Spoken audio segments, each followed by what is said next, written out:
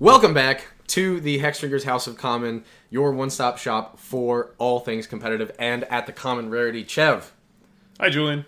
I feel so close to you right now. It's a... Exactly. That is the exact length we can do before copyright takes us I was down. going to say, yeah. I think it's like 30 seconds or 10 seconds, but we're err on the side of caution. Yes, this is one of our probably three recordings, our next three recordings. We're doing it from the same location. So we're joining the Hexdrinkers South HQ, the Hexdrinkers West HQ, and we're smushing them together to the Southwest HQ. The West HQ flew me in. There was some important, business. There's business. a summit. Yeah, Yes. exactly. Yeah, so yeah. I'm in town for official reasons only, of Right, course. we didn't do Magic 30 because we had our own very special meeting that we needed to get done. Yes, but that doesn't mean we're not going to put out an episode of the No, House of of course Commons. not. And there is a ton to talk about, As always. as usual. Real quick, before we get into more exciting things, I just want to say, actually, just a couple hours ago, I got my ass handed to me by one of the lovely members of the PDC League. That's Ooh. right, I am now negative again. I believe Oh, no. I am... You were negative last week, too? Yes, so so technically I've played 2 PDC games this week. One you will hear about this week, and then the next one we'll save for the next cast. But I'm negative again, which is sad. Not much to say about this because it was just a relatively quick game. I was playing against one of the lovely members of that Discord, the EDH, Ooh. which is Bold of them for playing PDC with the EDH as a name. I really appreciate them trying to take up the mantle of that entire format. Yes. But yeah, they were on Bloodbraid Elf. I mean, it worked out for them. Yes, it did. Bloodbraid Elf has everyone's favorite mechanic, Cascade, and also Haste. This was just, shockingly, pun intended, just a very straightforward aggro deck. We're running 36 creatures in this. A majority of them are overstatted or have Haste, or both. And it turns out that I just didn't draw particularly well, and I got ran over both games. They were quite quick. We talked about briefly beforehand. Julian was like, "Oh, we should work on this together." But given the nature of Gelectrode and I guess the nature of Bloodbraid Elf, everyone's doing things very quickly. There's not many things to help out on, and I remember I was sleeving up a deck I'm going to bring out in the Hexdrinker Olympics, so tune into our next Hexdrinkers episode to learn more about that. But I believe it was game 2, you just said, Chev, I don't have any islands. And given that it's a red-blue deck you're running, that seems problematic at best. Yeah, it was a the first game I really just got run over. I just didn't draw enough removal. And then the second game, like you said, I didn't have any islands, and I had plenty of removal, so I was able to kind of 1-for-1 for a bit, and I nearly stabilized, but there's just enough burn in that list that the EDH was able to eke it out, even though I did nearly stabilize, and Keswick Flamebreather and Thermal Alchemist, Gotcha. which are very nice hitters, because they've got 3 toughness, which can block a lot of the 2-power hasters he had. And I were getting some damage in. I got the EDH down to about, I think, 10 life. Do you think it's the EDH or the DH? The E, the D, and the H are all capitalized, I see. but there's no underscore or space in there. I like the DH. I've decided. Fair enough. Well, shout out to the EDH. They were a lovely person, and I enjoyed the games, even though I did not perform. But I did think it was interesting, the deck they brought in, the take they've kind of chosen in this metagame. Yeah. Gruul is not something you see that often, and obviously red is very powerful, but the green was different, and the Bloodbraid Elf actually really put in work. Just being able to have a hasty 3-power beater, presumably another hasty 3-power beater, Yeah. it just works. It's from what I can see, there's not any like fancy tech, anything cute, any like, oh, we get to play this super powerful card, Right. like you might in like a blue-black deck. It's like modern Zoo almost, but with... I did see a wild Nacatl out there at one point. Yeah, game 1, turn 1 Wild Nacatl was rough. That was rough. Yeah, Monastery Swiftspear in here as well. Scab Clan What a Mauler downgrade. absolutely kills. It's a 2-mana 1/1 with Trample for Gruul, but it's got Bloodthirst 2, so it comes in as a 3/3 Trample most times, so that was putting in a lot of work. But yeah, I thought it was interesting, the kind of different aggro strategy that they brought to the table, because we talked about a lot of aggro strategies over the course of the league, but always nice to see something new. Damn straight.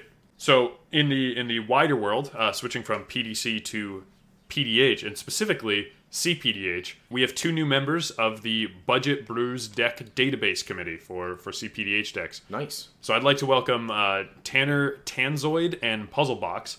We held a whole process. I was traveling at the time, so big shout out to Clay and Ryan for really putting this together. The actual submission process, or I guess election process, I'm not really sure what to call it, but people had to answer a questionnaire to be considered for a place on the database committee, answer a questionnaire, do a video interview with Clay and Ryan, and then given a sample deck list that Ryan made. I forget, I think it was a red-blue aggro list that he put specific things in that we have tenants against on the DDB and bad card choices, and was asking how you would evaluate that deck. It was probably the most intensive and accurate job interview process I have ever seen in my life. And so coming out of it, we added 2 new people. We loved the way that they kind of approached the deck building and how they were willing to work with the hypothetical deck creators to kind of make sure that we build on the vision of the deck's author and not just kind of steamroll over, because that's not what we're trying to do on the database committee. So welcome Tanzoid and Puzzlebox. Puzzlebox constantly is putting out new videos and content and has been really leaning into CPDH recently too, so check those out or reach out to him in the Discord. But yeah, we're finally back to finishing up the analysis on a couple submissions as well, because we have 2 new decks in the deck database.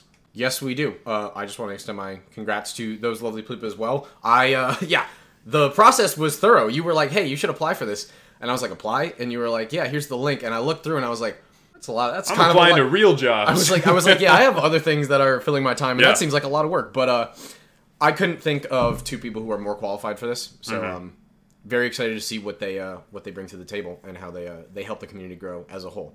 Speaking of growing as a whole, like you said, 2 new lists. What do we got? Something that we talked about on a previous episode of this podcast.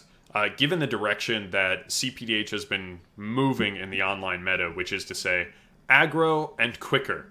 We have 2 lists that really embody that. It's kind of funny to look at these from the lens of remembering how all the original decks on the database looked and felt, and how you needed a complex primer to explain what the deck is trying to do, to explain all the intricacies. And now we're at a Fathom Fleet Swordjack deck brought by Medwards with the primer.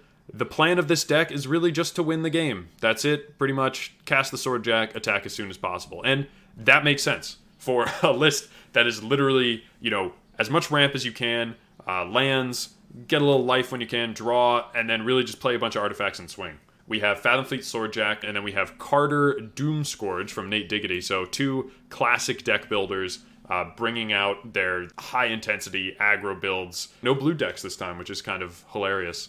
Red might be sneaking up as the 3rd best color, but might sneak into number 2 slot. Yeah, red is really putting its best foot forward in CPDH and in PDC, and we're even seeing, you and I have been playing more red decks in PDH itself. But yeah, I'm huge on this Fathom Fleet Swordjack list. We discussed a similar list from one of our gameplay videos. Yeah, this is a deceptively powerful list, right? Because it, like you said, it plays a lot of rampant artifacts. There's plenty of ways to just generate a bunch of artifacts or even tokens, even in something like mono red and at the common rarity. But yeah, we're playing things like Bonder's Ornament, of course, is a classic, Mind Stone, but then we're also just playing things like Prophetic Prism and Arkham's Astrolabe that just cantrip and filter our mana, even though we're in mono red, but they just add extra damage every time we're swinging with the Swordjack. Yeah, I also really love the dominance of Hoarding Ogre. I've loved this guy since I was able to run a red draft deck for AFR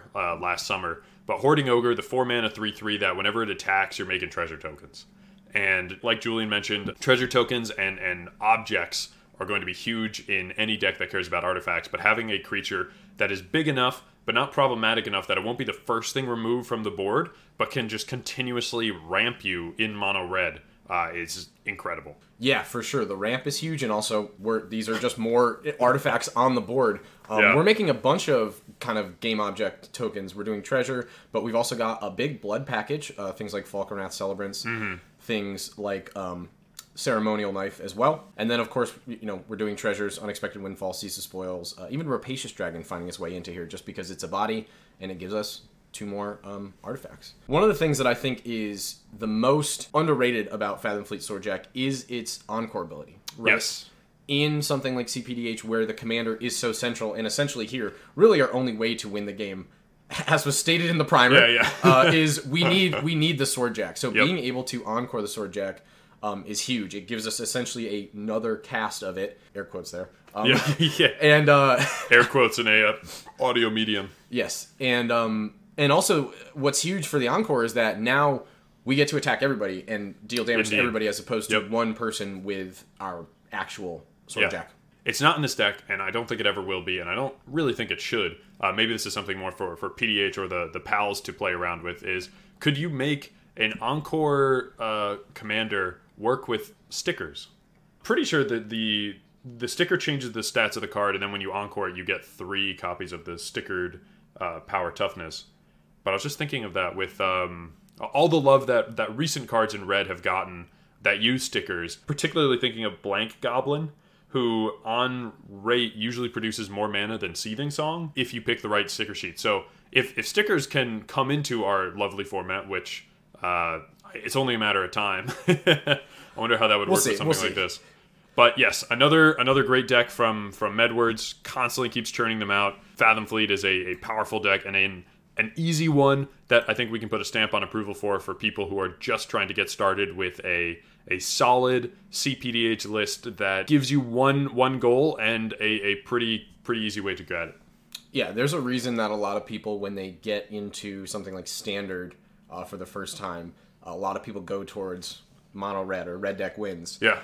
Generally, it's cheap. This deck is coming in at $35. Yeah. And also, it's easy to get the hang of, and it just feels good to attack, and a lot of times they're very powerful strategies, so they win you the game as well. Indeed. Jumping into our next deck, Nate Diggity 7, added again, Kardur Doomscourge, which in the stats has won 7 out of 10 games in the online CPDH meta. Kardur is an absolute force, coming in at 4 mana, 4/3, ETBs. Until your next turn, creatures your opponents control attack each combat if able and attack a player other than you if able, so goated. And then whenever an attacking creature dies, each opponent loses 1 life and you gain 1 life. That's a lot, and it really capitalizes on where the meta has gone, as we previously mentioned, aggro. And all right, everyone's doing aggro, you can, just not at me. Yeah, this is a weird combination of like an aggro control deck almost, right? Yep. We are getting aggressive, but we're controlling the flow of combat and also kind of putting up the walls against us, where someone like, a blue-white player in EDH might have Ghostly Prisons and Propagandas.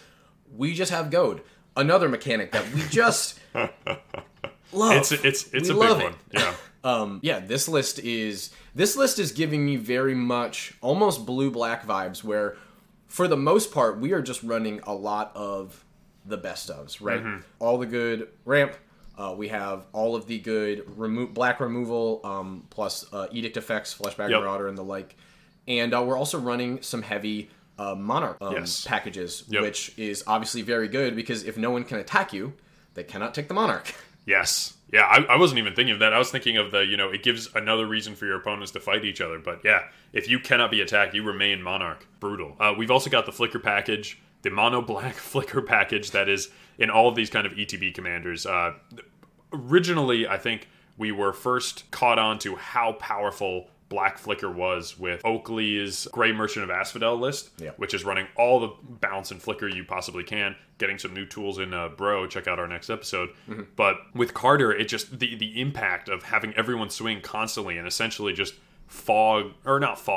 keep yourself out of harm's way for the entirety of the game if you have it kind of your way is really, really strong. For sure. And of course, since people are not going to be attacking us, we can't get Kardur to die in battle that easily, so to be able to trigger our things like Undying Evil and Supernatural Stamina, we have all the good, Deadly Dispute style cards to continue to get card advantage. Right. Which is something that I forgot to mention in the Swordjack list. There are also several ways in that list to sacrifice the Swordjack and get him in the graveyard so that we can... Right, so you can get the actual... Yes, exactly.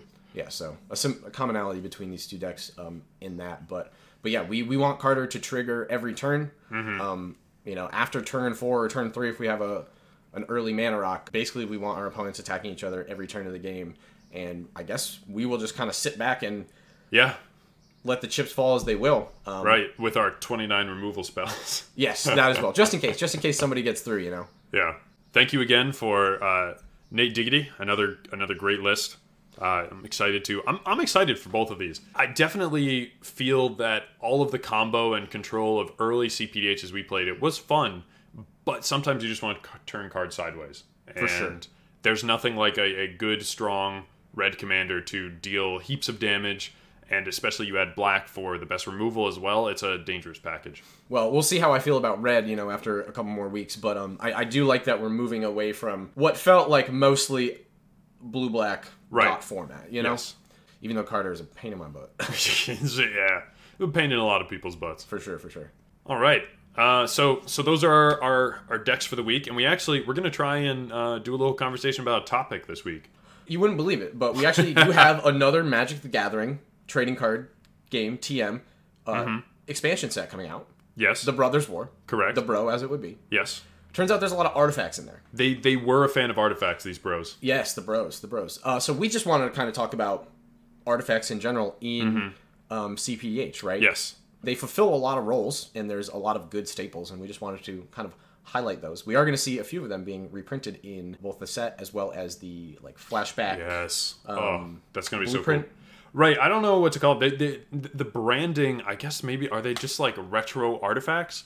Because it felt like the branding on these was not as clear as the Strixhaven Mystical Archive, where they were like, enjoy Mystical Archive. And maybe it's because the treatments for those were different enough, and they had the Japanese versions as well, that it was just talked about a little differently. So they're called the Brothers War Retro Artifacts, or an even better set code than Bro, it's brrr.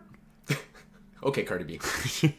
But there's plenty in here. I'm trying to see. We have a couple standouts that none were printed at common, but if we do have a few common pieces that were printed at uncommon, right? So we got Pristine Talisman, we got Icar Wellspring. There are good PDH cards you can find in here, but man, they look so good in that brown frame. Yeah, these for the members of our community who do enjoy to pimp their decks out a little bit, cough, Alcadron, cough. These are going to look really good in foil, and I'm a huge fan of the. Recently, I've been getting into the old border a lot, so these are going to look very nice in some especially in some paper decks. Cheaper foils than where a lot of these might have come from. Yes, for sure, because a lot of these are some very old cards. But enough about new cards. Let's talk about cards that are already out that we enjoyed in our CPDH format. Technically, these are already out as well. Well, shut up. Shoot, you're right. Okay. Yeah, so the beautiful thing about artifacts is that in something like CPDH, they fulfill a lot of roles, right? Yeah. So the base level generally is we're running mana up. Green is kind of not really that prominent in the format, or it hasn't been overall. Yes. So you're not seeing a lot of ramp. And the ramp package has certainly been buffed out over the last couple of years at common, but it doesn't have a lot of the staples you might see in regular PDH, right?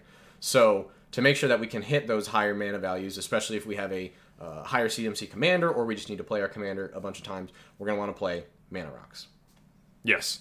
There are the classic signets and arcane signet, which is a signet, and all of those. But I think what has really jumped out in common and actually exploded during Baldur's Gate Commander Legends is 3 mana rocks with upside. So Manalith with upside has been kind of a thing that's been around for a little while, but it has been getting better and better with things like Bonder's Ornament, which Papa Pauper will fight for, should still be in every deck, and then it's Lantern of Revealing. It's kind of its pseudo cousin that came out in Baldur's Gate. But I think like Baldur's Gate had 4 or 5 of these 3 mana rocks that just had a pick your poison for best ability. Like what is it, Vessel of Unending Water or something? The fish. Yes. The fish. The fish with water coming out of its mouth. It gives you no max hand size.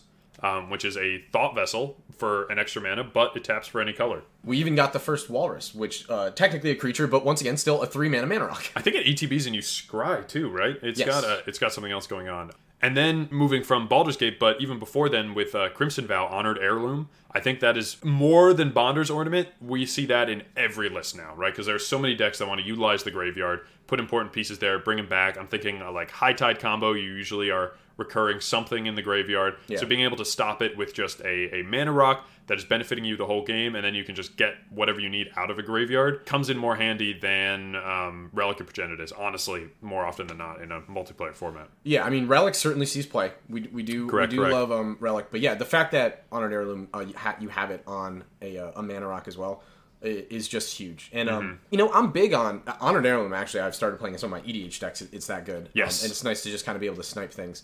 But I'm big on the whole 3-mana mana rock coming back. That was like a contentious topic in the EDH community for the longest time. I'm happy that we really get to since play... Arcane Signet. It was the Brawl decks that did it.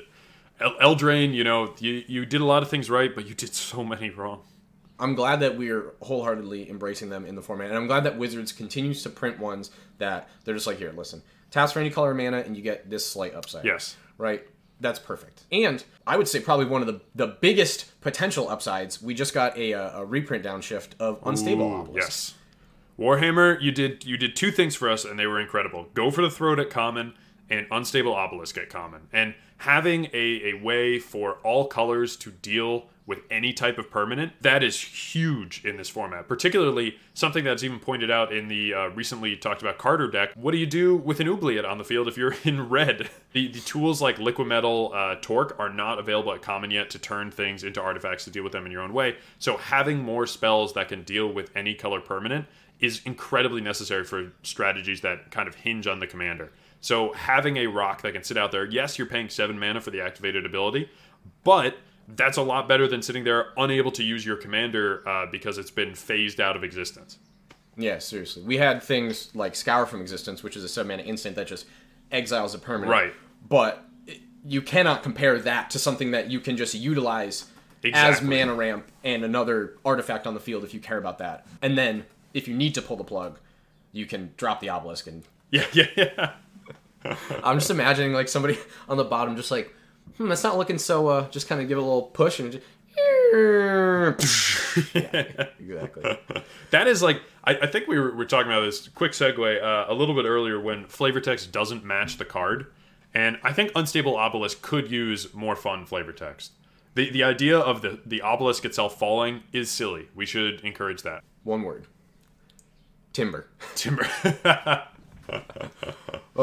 Moving on from mana rocks with upgrade, with upside, we're going to kind of move into the second category, which, you have all these rocks on the field, you've ramped, but now it's time for them to do other stuff. And kind of like Honored Heirloom, there's a ton of cards that can help stop a graveyard from running out of control. We saw like Fathom Fleet Swordjack, if you can remove that from the graveyard, or the High Tide combo, or really all kinds of decks are going to care. Or maybe you're running something like Tormod where you want to deal with your own graveyard. Honored Heirloom is great, like we talked about. Relic of Progenitus is great, like we talked about. Tormod's Crypt, still worth running in plenty of lists. Yeah. There is a reason that you do want to get rid of a full graveyard.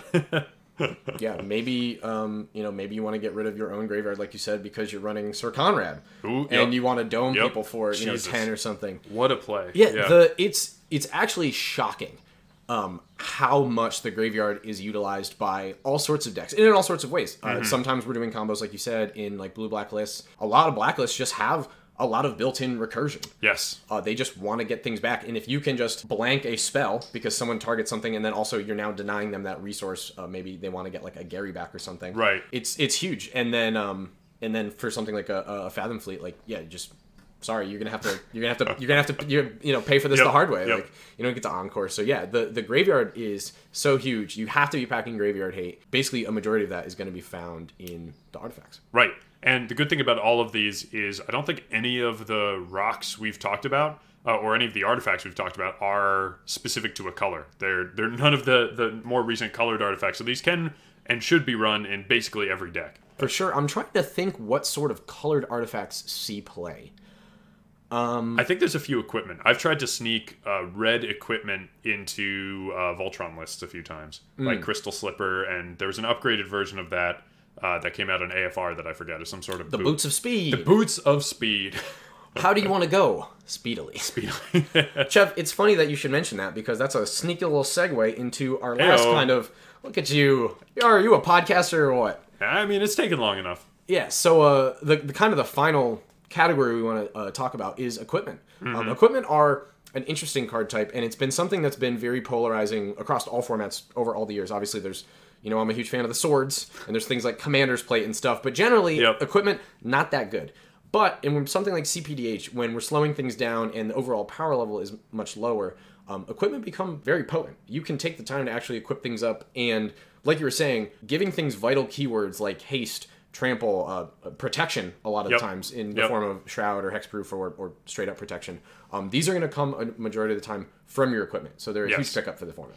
And like we always kind of mention here with PDH in general, all decks are essentially Voltron decks, because you need your commander out way more than an EDH deck where any card can have a massive swing on the game. In PDH, your commander really matters. So most decks are running at least a few pieces of equipment to protect your most vital resource. Just like you said, the Haunted Cloaks, the Whisper Silk Cloaks, those kind of cards that really kind of keep your commander in a shell are probably worth a couple slots right alongside your Relic of Progenitus and Honored Heirloom in every deck. But kind of branching out of that, as we've seen more aggro, there's a bigger push for the more aggressive set of equipment, the kind of token creator package of Ceremonial Knife, Prying Blade, and Gold Vein Pick. All create either blood tokens, which are incredible, or treasure tokens, which ramp is good for everyone. There's a lot of pickups. Some people will just run straight up equipments just to win in combat, like you said. Yep. Being able to generate resources is even more important in CPDH. Yeah, as that was coming out, I'm not going to lie, I was like, where am I going with this? Here we are, to educate the people. Where am I going with after you just had such a great moment, I'm over here just bringing us down. But yeah, they're incredibly important. And in some cases, equipment are even essential for combos. Viridian Longbow is the one that comes to mind. Another great thing about a lot of these is that they can be searched off something like a Trinket Mage. Maybe this will be something that we're actually teaching you guys, because right now, we're assuming that a lot of our listeners do have experience with CPDH already. Using things like Trinket Mage to get artifact lands, that's not what we're really talking about, but it is quite amazing. Because don't forget, there's that entire cycle of indestructible bridges, causing mayhem in 60 card, still pretty powerful in 100 card, but worth remembering if you're in a blue deck. People a lot of times forget about those artifact lands, but they are indeed artifacts. If you need to anything from just having a Great Furnace on the field, which is going to help your Fathom Fleet Swordjack, or if you have one of the many Deadly Dispute things and you don't have a creature, you can sacrifice an artifact for a lot of those. Yep. And if it you need could to, be a land. Yes, exactly. I know the day is coming. I live in fear of it, given how our playgroup has developed over time, and that is when we get a downshifted version of Ensoul Artifact. And we get decks that are animating our indestructible artifact lands. Darksteel Citadel, you've terrified us for years now. Please let it end, but I don't think it will anytime soon. I have very, very, very horrifying memories of when Oakley, in our very early days when we were playing what we thought was standard. Yes, it was not. Oakley was playing an Ensoul Artifact deck with Darksteel Citadels and other low mana cost artifacts, and dang, that was a deck. That was actually a real deck that saw a couple Pro Tour finishes across about a year or so. Yeah, it kind of went better than Dirtily Abzan counters and whatever you were running at the time. God, who even knows what I was running at the time? Yeah. Tangent aside, though. Yeah. So, Artifact's good, I think. Yeah, Artifacts are huge. Just kind of recapping, the fact that we have good mana fixing and good ramping kind of across all the colors is huge. The fact that basically all the artifacts that see play, a majority of artifacts that are printed are colorless, but the fact that all decks get access to these various upsides, whether it's as minute as just nuking something from a graveyard with an heirloom, or being able to actually remove a permanent with an unstable obelisk, and everywhere in between. I think it's just better for the format that we all kind of have these tools, pieces, these things, this toolbox. Thingamajigs. This toolbox, for sure. I'm interested to see how the new Mishra and Urza at Uncommon play with all these artifacts. Because those abilities are... You get the extra trigger. Mishra is 2 red mana. Urza is a Power Stone, which, another artifact. You get them when you discard an artifact card.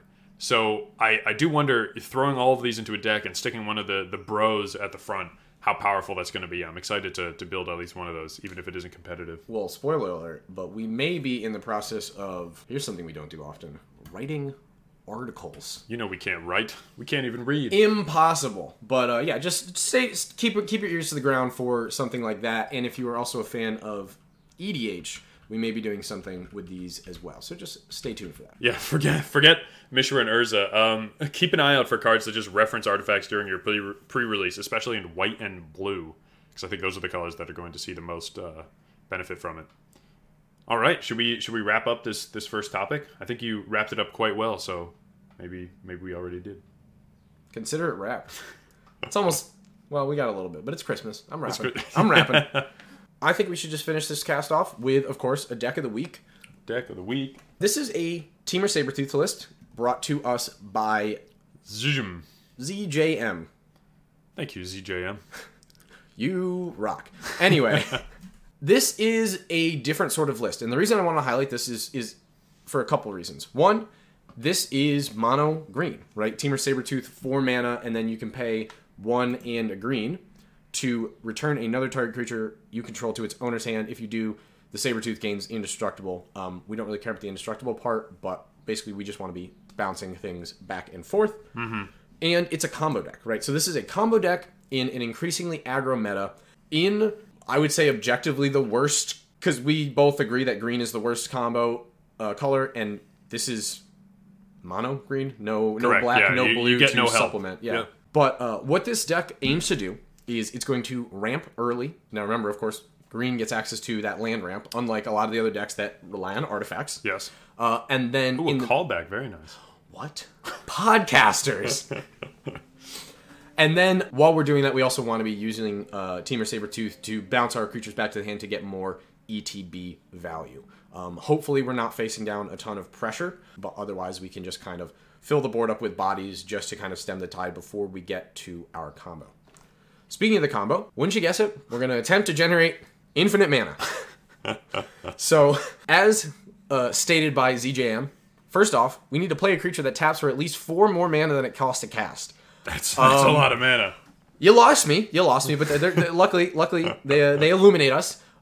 Priest of Titania is huge, tapping for 1 green for every elf we control, or by land enchantments and something like an Arbor Elf, which can untap lands. Correct. Then we're going to need to equip the creature with a haste equipment.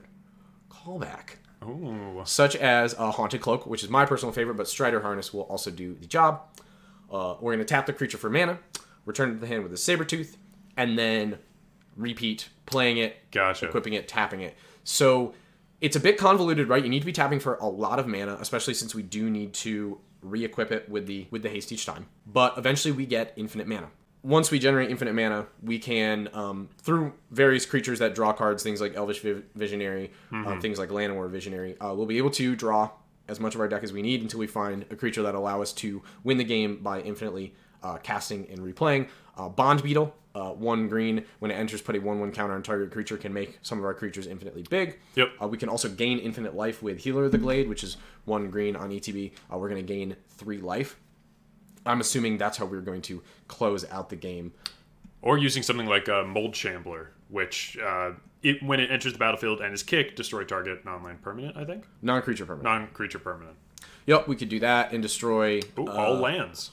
Yeah, we could destroy all lands, which is huge. We could also make infinite elves with Listlana Huntmaster, assuming we already have that on the field. And I'm assuming that Ivy Lane Denizen can also make us infinitely large as well. So a few different ways, looking like it's going to require the combat step, but that's fine.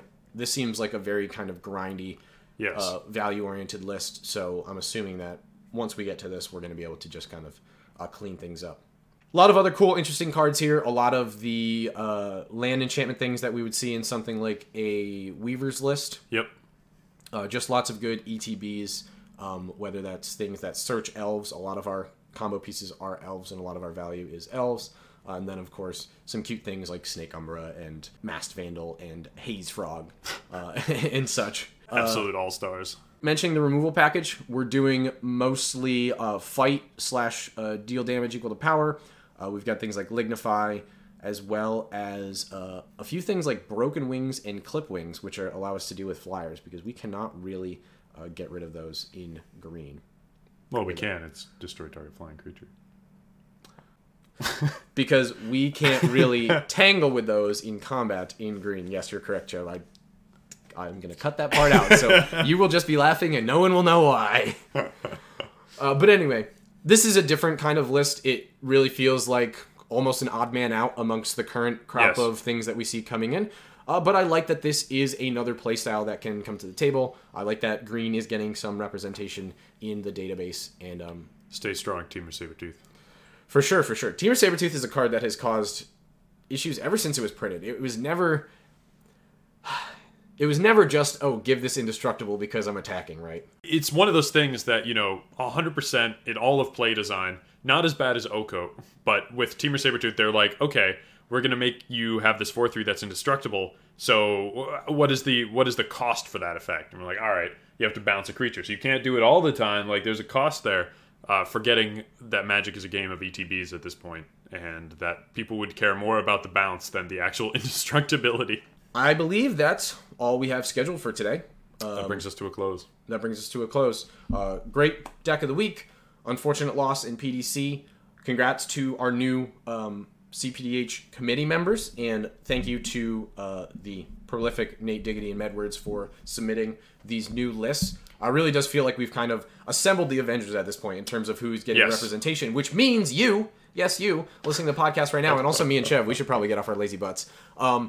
Get out there and start brewing. The people in the committee are definitely going to work with you, so if you have an idea and you think you can execute it, we want this to grow as large as possible, right? And we want to get contributions from as many different people and as many different deck building philosophies as possible. Go check out the tryhards, get into some of their online games, start looking at the meta description, check out cpdh.guide, your home for all competitive things. That includes a link to the Budget Brews database at a shorter URL.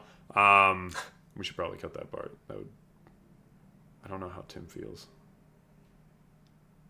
He's the guy who made the list. I mean, he knows we reference it. It's fine.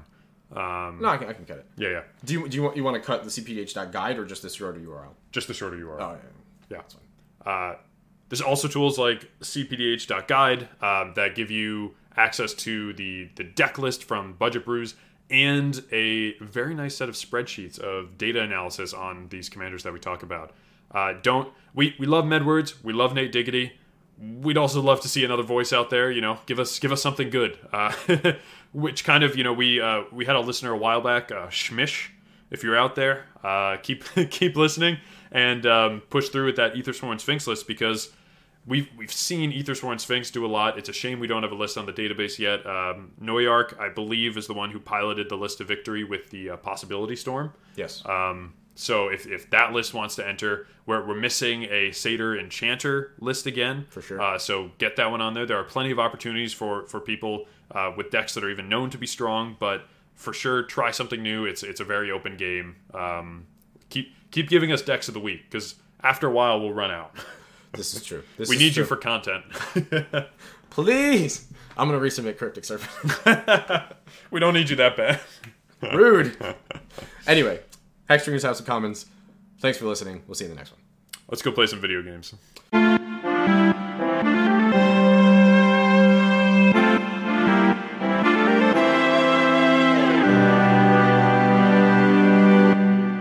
Speaking of the combo, I don't know what it is.